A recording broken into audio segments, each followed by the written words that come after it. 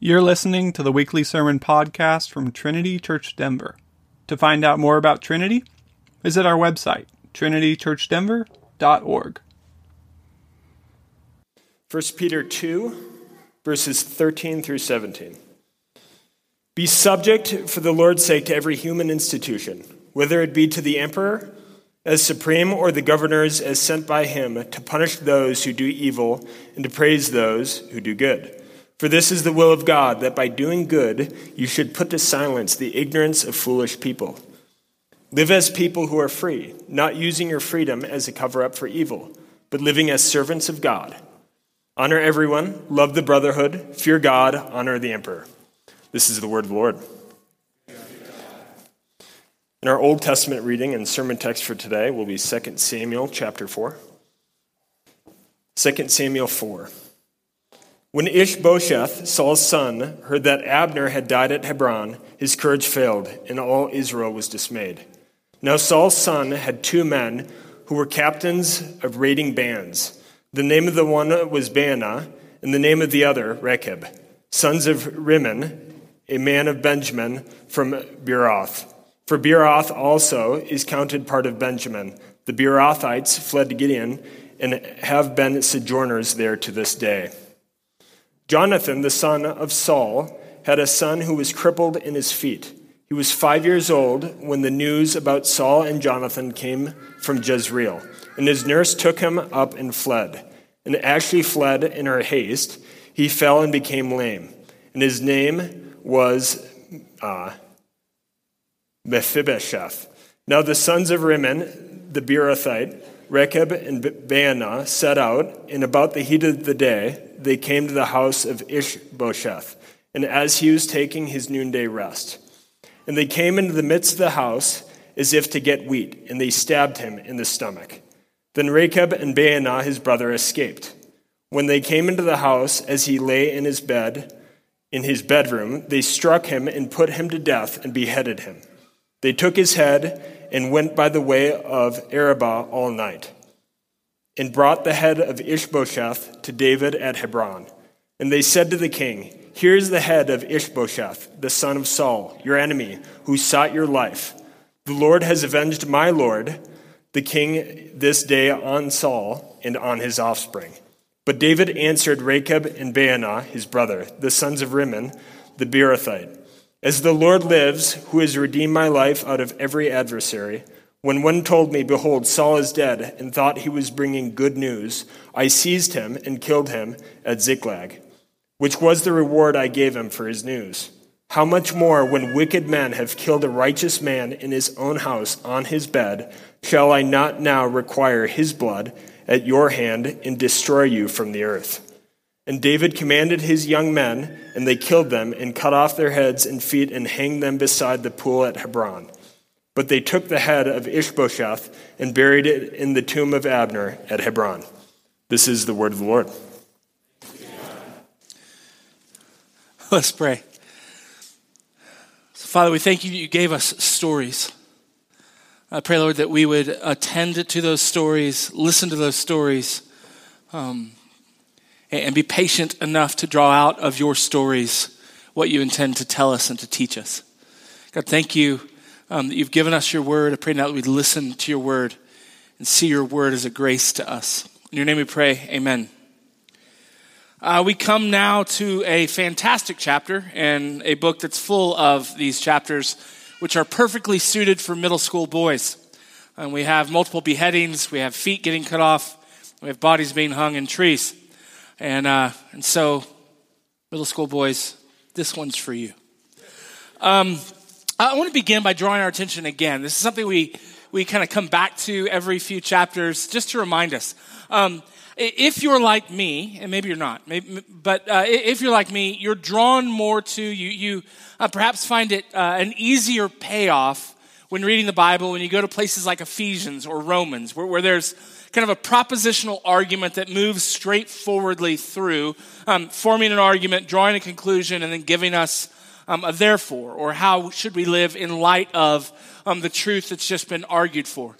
I love spending time in places like Romans and Ephesians and seeing the kind of the glories just plainly put in front of us in such a way that the heart is easily stirred. I love the Gospels. One of the wonderful things about the Gospels is it's stories like what we have here in the Old Testament, but in line with those stories, we also have very clear explanations. So the famous Markan sandwich, where you have something happens and then something happens, and in between the two things happening is a pretty clear explanation of what those two things that are happening means. You don't get either of those things very often in 1st and 2nd Samuel. One of the things you do get in 1st and 2nd Samuel is one of the things that God loves to do, and it forms really the foundation of the soil out of which the whole of Scripture is built.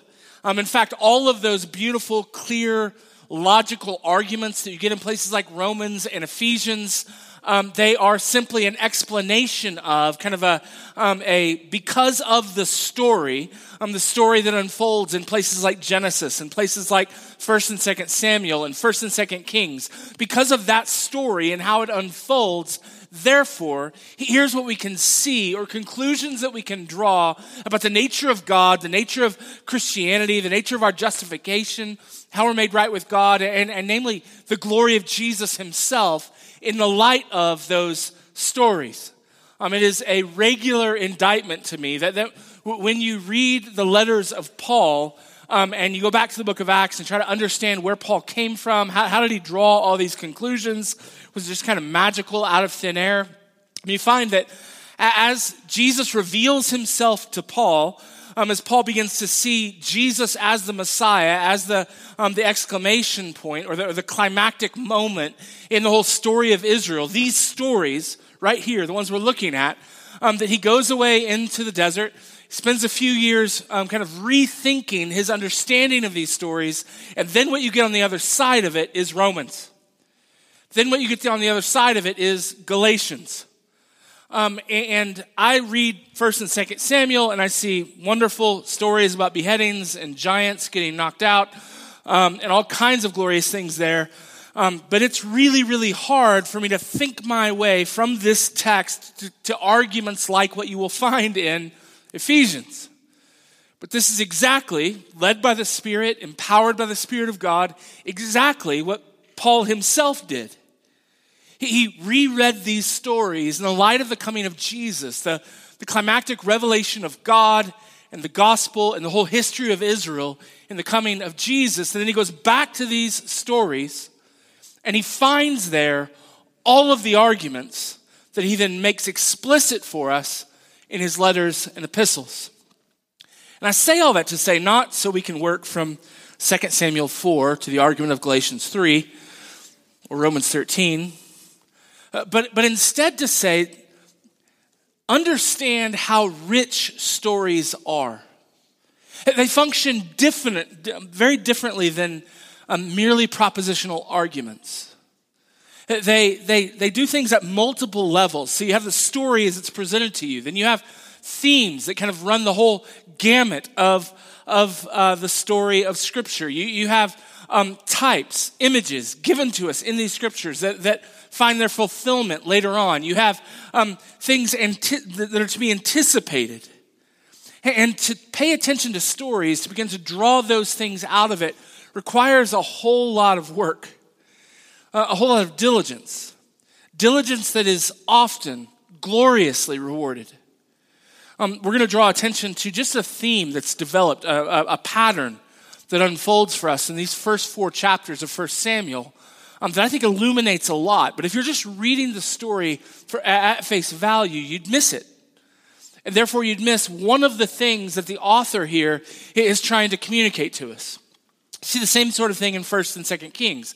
As Solomon begins to rule, the author there never indicts Solomon straightforwardly. Instead, he gives us kind of breadcrumbs along the way, telling us, kind of alluding to passages in Deuteronomy that warned Israel of kings that would depart from the Lord and ultimately chase after the gods of other nations. And instead of just telling us straightforwardly, like, and Solomon did this, and that was a sin, and Solomon did this, and that was a sin, and Solomon did this, and that was a sin. Instead, it says Solomon did this, and it phrases it in such a way to bring to memory Old Testament passages from the law, kind of developing a pattern or a theme throughout 1st and 2nd Kings to illustrate that Solomon is on a trail that's going to lead to devastation for the people of Israel. He's doing the same thing, or a different author is doing the same thing here in 1st and 2nd Samuel. He's dropping breadcrumbs for us. We saw it last week with the multiplication of David's wives and the listing of all of David's sons by different wives, and that a number of those names, most of those names, in fact, are going to come up later in the story of 2 Samuel that will lead to ultimately a crack at the foundation of David's home and his rule. There's something else going on here in chapter 4 that I'll allude to here in a minute. But first, let's look at the story and what should we notice. Just a handful of things to notice, and then we'll draw some conclusions. One, these two men are cowards, and the text is trying to illustrate that for us. Ishbosheth is asleep. He's asleep in his home. They go in to get some wheat, and instead of getting wheat, they stab him. Now, an interesting thing to draw, and here's the pattern I want you to see, is that Ishbosheth dies in a similar fashion to Abner, who dies in a similar fashion to Saul. So you see a pattern. You have 3 men who've been killed, all through stabbings. The last 2 are killed through deception or evil. And the thing I want to draw your attention to here, and we're going to spend some time talking about it here in a little bit, is in the first case, with Saul and Jonathan, what does David do? David immediately executes the one who claims to have killed Saul, has him killed. The second one, Joab murders Abner. David sings a nice, sad song. He makes sure everyone knows he had nothing to do with this. He names Joab's deed as evil. He names Joab as evil. But he doesn't execute judgment or vengeance on Joab. Third part of this story. 2 men murder Ishbosheth. They come to David, bringing him the news, just like what happens with Saul. David's response is to have them killed, pretty gruesomely. Not just cut off their heads, but cut off their feet. Kind of a double, like why the feet? But anyway, and so you have, so you have with Saul, injustice, murder, a violation of God's law happens.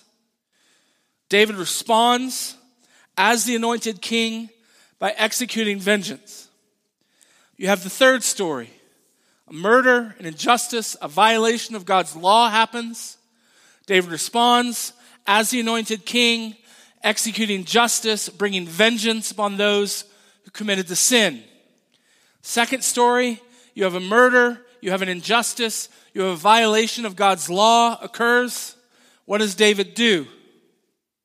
Not much.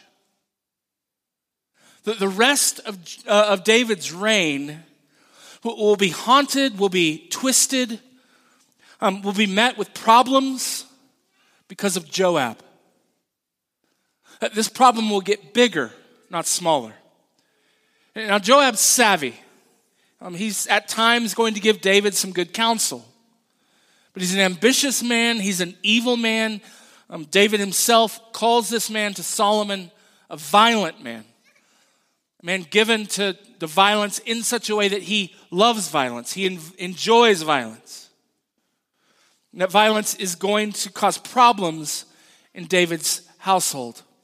And it's a problem that David, as the anointed king, as the one set apart by God for the purpose of executing vengeance, establishing justice, punishing evildoers, David avoids. And then in the end, kicks it, punts it to his son Solomon. And there's that pattern is established for us so that we can take note and say, hey, in just a handful of chapters, it seems like a similar thing has happened 3 times in a row. And 2 times, David did a great job. But 1 time, David didn't. What you're supposed to pay attention to, at least one thing we should pay attention to in the text, is particularly the moment that David doesn't do what he did in the other two cases. And to see that this is going to be a problem for David. And so you have two murderers, two cowards who stab Ishbosheth in his sleep.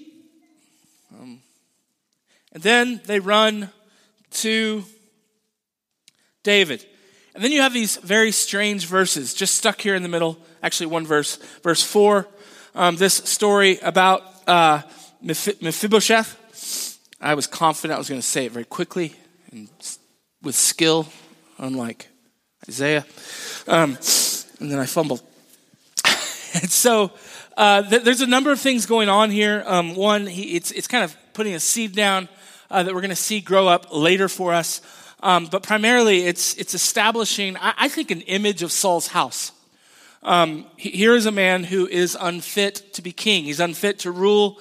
He can't walk. Later, as David and his men flee, as Absalom comes to take over the throne, Mephibosheth can't flee with him. He can't even get out of town. And so you have here an image of the unfitness now of Saul's house to rule over Israel. He is Saul's heir, and therefore he is the picture of what Saul's house is like. And that happens twice now. Two images of Saul's house and the state of it here in chapter 4. First, when there's so many Bosheths. Ishbosheth gets word of Abner's death. The language here is that he lost his grip. He couldn't handle it. He was now filled with fear, anxiety, and he's not a man who's fit to rule. He's not a man who's fit to give direction. And then you have the other one who the other Mephibosheth, who is now unfit to rule. And so you have, here is the state of Saul's house. The author is establishing now, this house is done. The sons who are left to Saul are either marked by anxiety and fear and terror and can't get a grip, or two, they're unfit to rule. They can't walk. They can't lead. And so that's, we'll have more on Mephibosheth later, as David shows kindness to Saul's house, even in its unfitness, as he shows kindness to Mephibosheth. Last thing I want to draw your attention to is this theological interpretation given in verse 8 by the two murderers. So they think, we've killed David's enemy, we've killed the son of Saul, the one who was trying to kill David, and now we're going to bring the head to David and receive our reward. And in order to receive that reward, they paint it all in a pleasant theological picture, at least pleasant for them. Listen to what they say. Here is the head of Ishbosheth, the son of Saul, your enemy, remember? Who sought your life. He tried to kill you. The Lord, hear that? The Lord has avenged my Lord, the king, this day on Saul and all his children. So these two guys sneak in, murder a man in his sleep, cut off his head, take the head, bring it to David, and then they give an explanation of the actions that they just took. And their explanation is, look what God has done. God has avenged you. God has executed vengeance on your enemies, the ones who were trying to kill you. And buried in that theological interpretation is the declaration, we were the hands of God in bringing judgment on your enemies. We were the means by which God has delivered to you today this great revenge. David doesn't buy it, and it's interesting how he responds with his own theological take on things. Immediately in his response, he says, as the Lord lives. And who is this Lord? The Lord who has redeemed my life out of every adversity. So You too murderous, giving your little spin on who you are and the story that God is telling. Let me correct you. You are not the means by which God has delivered me, and I don't need you to deliver me out of this adversity. God has again and again and again delivered me out of the hand of every situation. God has brought me out from adversity. And then he tells him what he's going to do. I'm going to do the same thing I did for the guy who told me he killed Saul. Now, 2 wicked men have behaved wickedly. They've doubled down on their wickedness by doing something wicked, murdering a man in his sleep, and claiming it was God who did this through them. God wanted them to do this. They were the means of delivering David. And he says, so now that I've heard this word about you, you wicked men, you've killed a righteous man. A man in good standing, a man who didn't deserve to die this way. In his own house, while he was on his bed. So David just names it for what it is. They've kind of covered over what they've actually done. Used theological language to cover over what they've actually done. To say, look what the Lord has done. And David says, you behaved wickedly. You behaved sinfully. You behaved in an evil way. The Lord didn't do this. You did this. It's really important that you see what David does here. Because this happens all the time.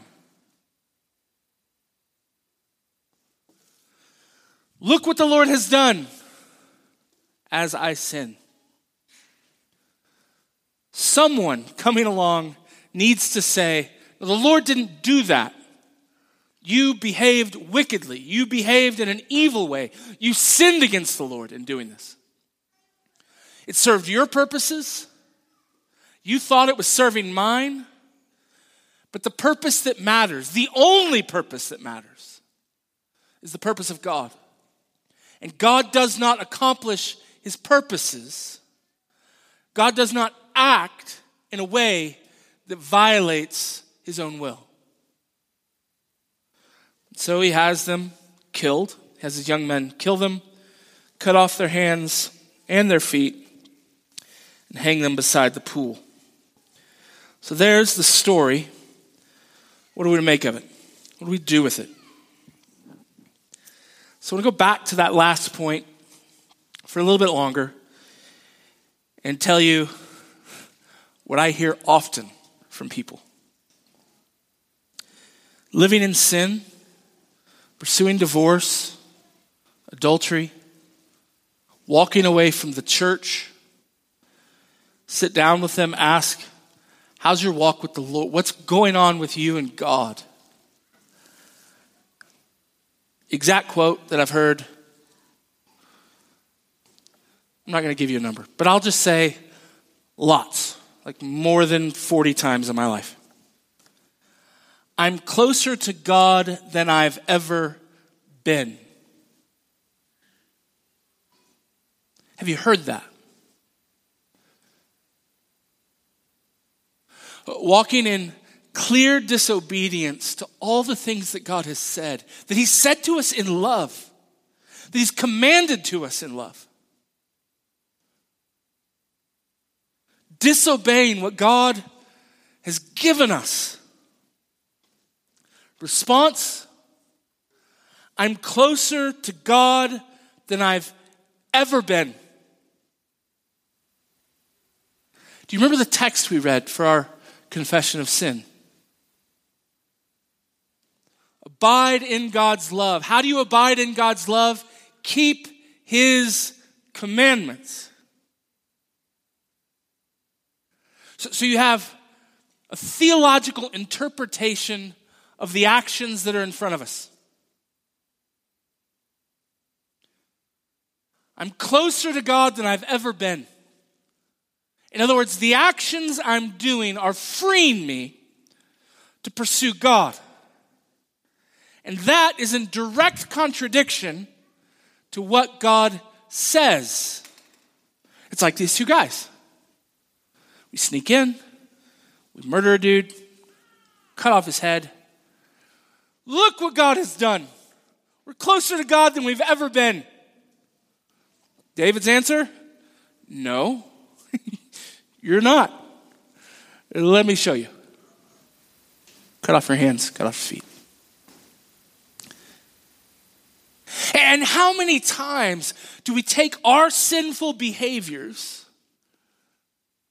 and we cover it over with a theological interpretation that gives us cover?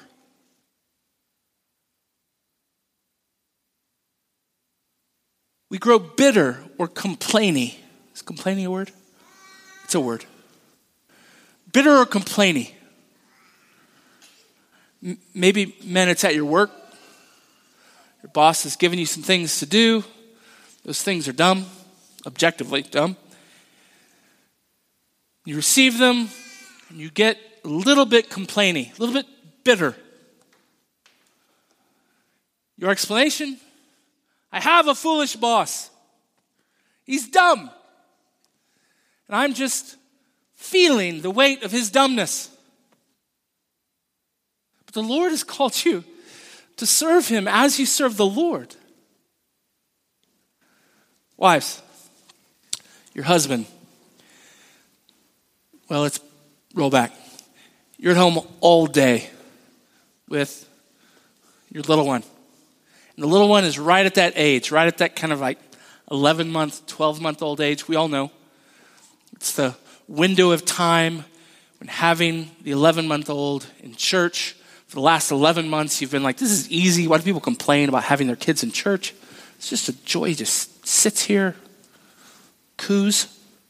At 11 months, the child begins to yelp very loudly, and he begins to squirm, and the child has learned that body movement. I as a weightlifter, would associate it with power cleans, where there's a bend and then a thrust, perfect angle to hit you square in the nose, and you get angry. But he's at that age, and your husband has gotten to go off somewhere. Who knows even where he is all day?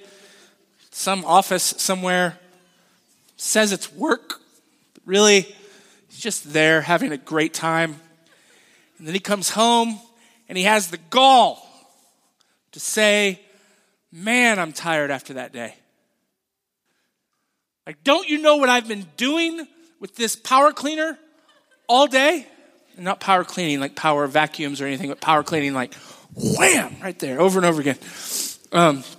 You're just a cuddle, wham, and then out with the arms. You lay the baby on the bed, and then wham, off the bed. And so this, and that happens over and over again. And then it gets to be Saturday, and he has the gall to turn on College Game Day. What is wrong with this man? And your theological interpretation of your bad attitude, your theological interpretation of your bitterness is, look at this man you've given me, Lord. He's lazy. He doesn't appreciate me. He probably doesn't even know about the power cleaning.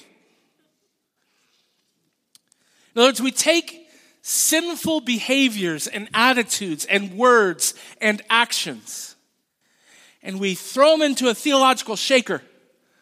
We shake, and then we pull it out, and when it comes out, what is it?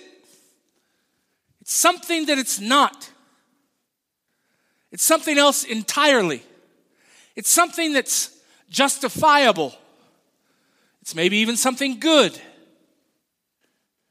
This is a marvelous little trick that Christians love to play.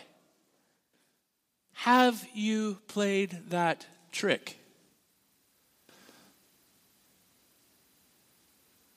We redefine our sin. We redefine our gross sins, our seemingly small sins, our passive-aggressive words or attitudes, our bitterness, our envy, and we redefine it theologically. such that it comes off as righteous or good or justified. And we do that, and it happens all the time in our culture. It's become like gangbusters business in the culture that surrounds us. A culture that defines actual racist behaviors and policies, prioritizing or deprioritizing people based on the color of their skin, and then calls it anti-racism and justice. Same thing. Do you get it? It's taking all of that. They don't call it theology, but it's all theology. They throw it into the theological shaker. They do a little thing. They pour it out. And now the good guys are being racist. The good guys are pursuing justice. But that justice has been redefined such that it's actually injustice. They're just like these two guys. We just went and snuck into a guy's bedroom and stabbed him to death while he was sleeping. Behold what God has done. Look at justice. In fact, the language here is the language of vengeance or avenging is justice language. God has executed his justice through our sneaking into a guy's bedroom and stabbing him in the stomach while he's asleep and cutting off his head. I would commend to you, I would plead with you, don't do it. Oh, find in your life Davids who will look at your attitude, look at your words, look at your actions and say, no, actually, this is wicked. Actually, this is sin. Actually, this is unjust. Actually, with all this covering and all this stuff, at the end of the day, you're just being bitter. You're just being envious. That will point at what's happening and judge it with a right judgment. That will judge it according to God's actual standards and not our creative redefining of those standards, such that we can be the righteous ones even as we chase after sin. And I would commend to you, have this same attitude with yourself. Examine your actions. Examine your thoughts. Examine your words. Lent is a fantastic time to get good at this. Not for the purpose of morbid introspection or kind of this constant parsing of motives, but actually looking at what's happening and evaluating in light of the scriptures. We need that. We can often be deceived by the world, but here's the reality in the church, and in a church like ours. We know that God is the evaluator of all things, that God's standard is the standard. And so what we do again and again and again is to creatively redefine the standards of God so that we can be the righteous ones, so that our actions are excusable, so that somebody else is at fault. We need a David who will look at what's happening and name it. That's not cruelty. That's not harshness.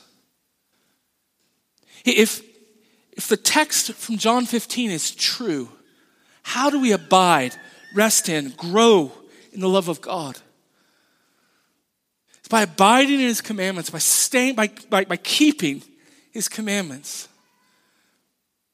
That it is love of the highest order for someone to say to you, hey, I hear this story, but in the end, I think you're just being prideful. I think you were justified when you said that, but that was a bitter word. It was an envious word. It was a damning word. This is the kindness of God. So, don't Don't find creative ways to philosophically or theologically redefine your attitudes or words or actions as anything other than what God says they are.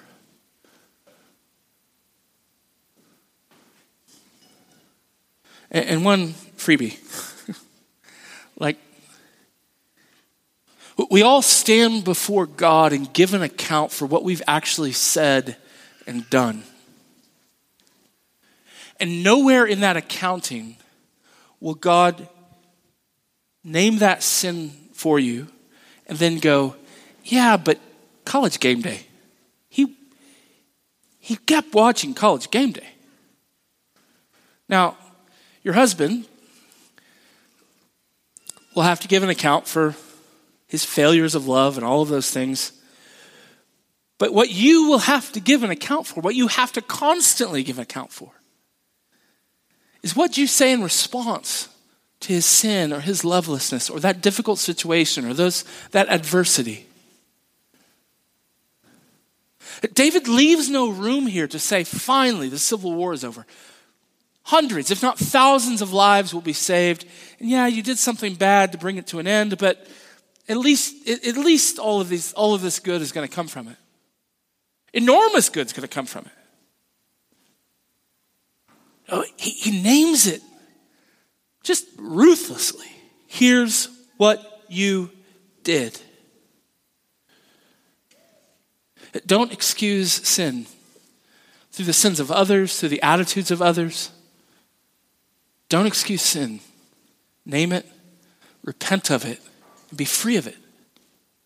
Second thing, we have a rough, modern evangelical relationship with the notion of vengeance.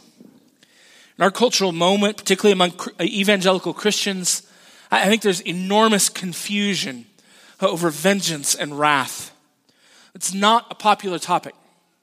Those who will acknowledge that wrath is somehow necessary, treat it in the Bible and treat it in real life and treat it historically as maybe a necessary evil. Yeah, at the end, unfortunately, God is going to pour out his wrath. But don't see vengeance. Don't see the vengeance of God as a good thing.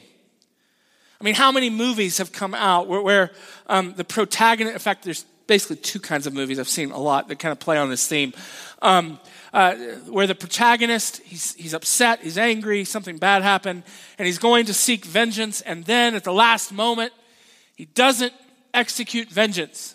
He's rescued from destroying himself by seeking vengeance. On the other hand, you've had a number of movies that have come out that have just been kind of vengeance fests. Like here's an entire 2 hours dedicated to the great emotional satisfaction of seeing some father go execute vengeance on some gang somewhere who are bad guys. And so you have kind of an unmeasured, kind of out in the middle of nowhere vengeance that just pursues it all the way to the end. And then two, the good story, the good ending to the story is vengeance. We stop short of vengeance because vengeance is presumed to be evil.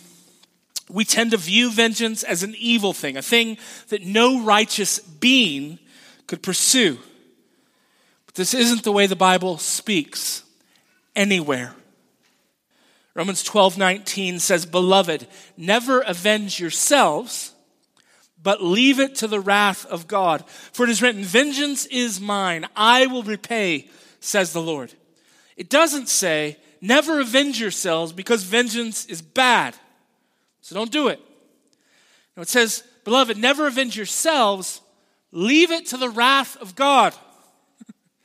Don't avenge yourselves, that would be a small thing. Leave it to God and his wrath. You have an image in Revelation 6, under the altar, before the throne of God. Saints, martyrs, praying to God.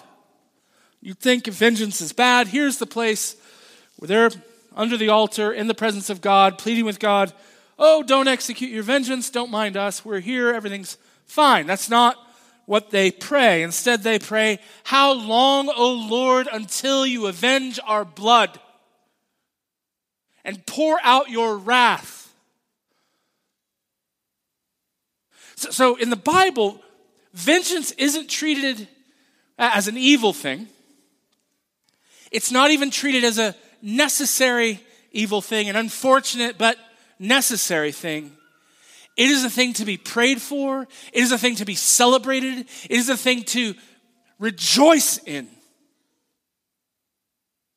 Like the whole story of Revelation is a story of God pouring out his vengeance on those who have attacked the saints. And the result at the end of Revelation is singing. So the problem with what these two men did was not that they were executing vengeance. Vengeance in and of itself is not a problem in the Bible. It is one of the fundamental means, one of the fundamental promised means by which God will establish his righteousness, his peace, his justice, his beauty in history over all the earth. The problem is these two men,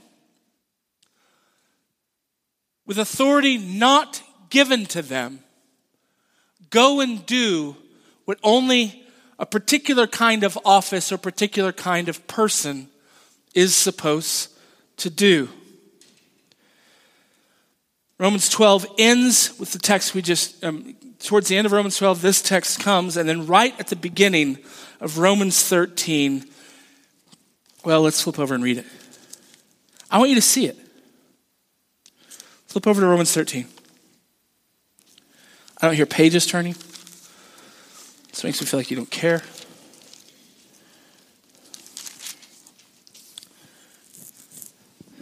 It says this, let every person be subject to the governing authorities, to the magistrate, the one who's been charged by God with a particular kind of authority to do a particular kind of job. What is that job? For there is no authority except from God, and those who exist have been instituted by God. Therefore, whoever resists the authorities resists what God has appointed, and those who resist will incur judgment. For rulers are not a terror to good conduct, but to bad. Would you have no fear of the one who is in authority? Then do what is good, and you'll receive his approval. For he is God's servant for your good. But if you do wrong, be afraid. For he does not bear the sword in vain, for he is the servant of God. And what does this servant do? What's his job? One of his fundamental jobs in Scripture. An avenger. Translated, that means one who does vengeance. An avenger who carries out God's wrath on the wrongdoer. So the problem with these two guys is they go to execute God's vengeance and they have no authority to do so.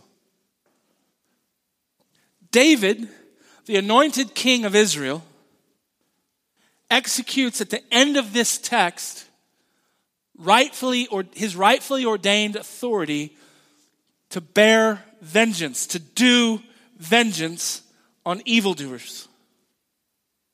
And so, for those of you who wince at the notion of vengeance, just categorically, like to consider texts like where God executes his vengeance on the earth against evildoers.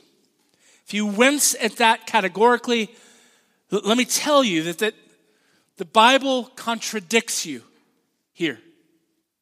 The Bible celebrates rightfully ordered vengeance, executed by God and executed by those delegated by God with the authority to pour out vengeance. It is the means, over and over again in Scripture, by which God establishes goodness and beauty and righteousness and justice and truth. The promise of Scripture. It's also a warning, but it is also a promise that we should put hope in. Is that God will one day finally and completely say, enough. And he will destroy the wicked in his vengeance forever. If you're here today and you're not a Christian, the Christian message, the Christian gospel is glorious and beautiful and true. But it opens with a declaration that God will judge sin forever. And he is good and glorious and magnificent and holy to do so.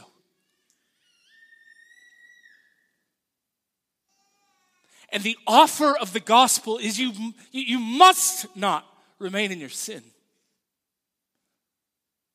But in Jesus Christ, forgiveness, full pardon is offered, such that vengeance might be turned away from you forever. But whatever you've heard about Christianity, it is not unicorns and roses all the way up and down. It is the declaration of a just and holy God who executes his vengeance on the earth, in history, and forever on all who will cling to their sins and will not flee to Jesus Christ, who will not run to the love and the mercy and the grace of God. And his vengeance is not ugly. It is glorious and beautiful, and we will sing of it forever.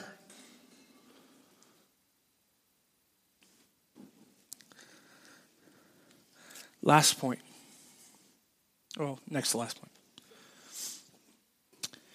point. We hit upon this last week. I'll hit upon it one more time because I think it's central to these 4 chapters in 2 Samuel. David has trouble in his house. It's difficult trouble. It's family trouble. Like Joab's there. He has to see Joab. He relies upon Joab. Joab's in his family. It's just trouble. And so David, when it's outside of his house, he seems to handle things well. He does his job. He names the sin. He executes judgment. He moves and bears responsibility for the trouble, the problem, responsibility given to him by God, and he deals with it. And so here, all the more, you would expect David, who behaves in a noble way, in a virtuous way, in a courageous way, when dealing with the murders of Saul and Jonathan, and dealing with the murders of Ishbosheth, when dealing with something that's so close, that he would handle it well. I mean, you would assume that unless you know anything about life, right? Like, how easy is it to name a problem when it's over there? How difficult is it to deal with a problem that's right here? Like when it's the person you sleep with every night. When it's the kids in your house. When it's the roommate who has massive problems you don't understand. Like, trouble when it's close seems harder to deal with. But I want you to see this is David's failure. Over and over and over again. He's going to fail with Joab. He's going to fail with Absalom. He's going to fail with his sons. He's going to fail with his wives.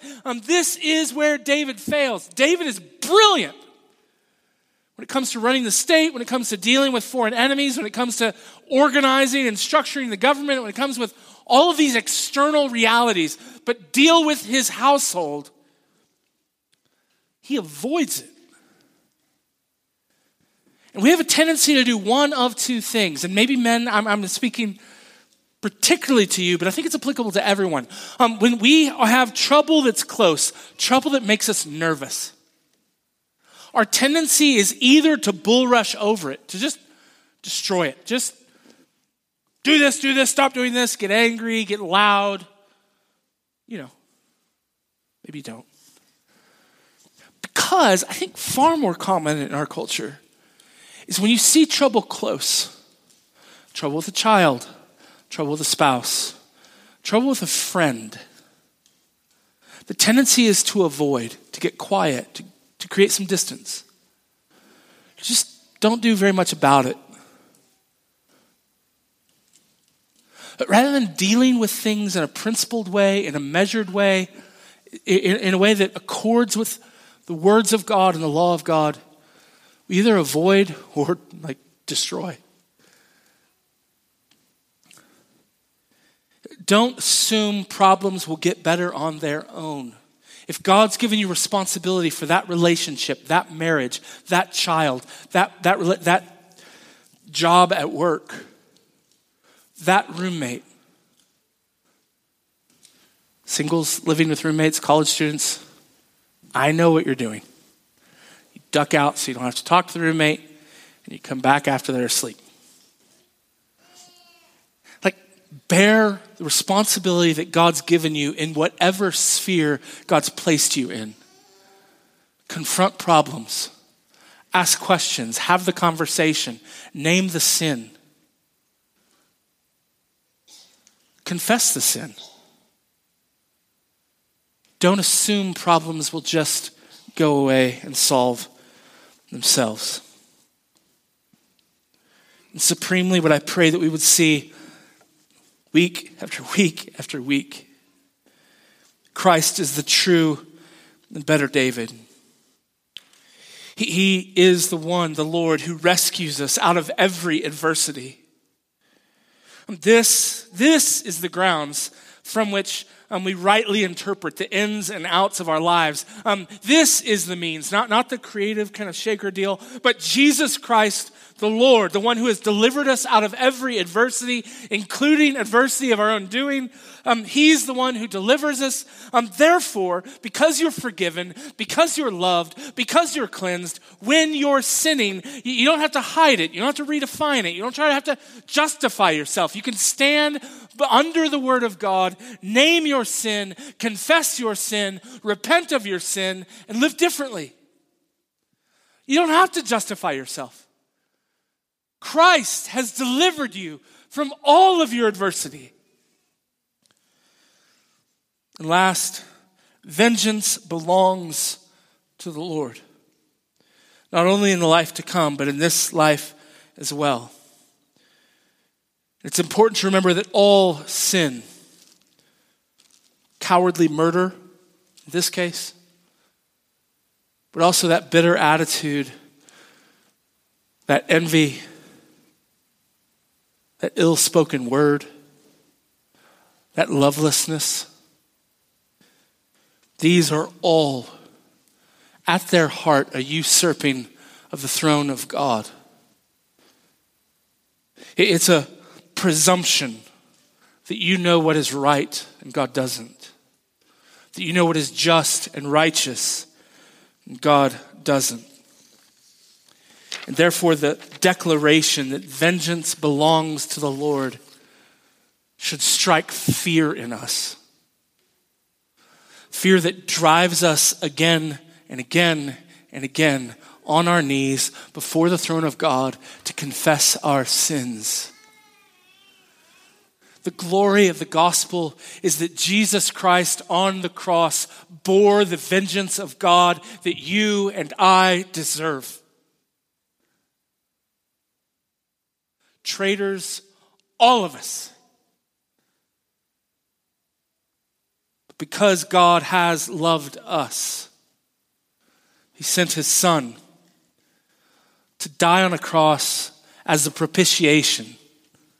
Propitiation's a fancy theological word, not put into a shaker, but a fancy theological word that simply means He died on the cross as the one bearing the vengeance and wrath of God. This is the good news. The vengeance that you and I deserve has been borne. Let's pray and prepare for communion.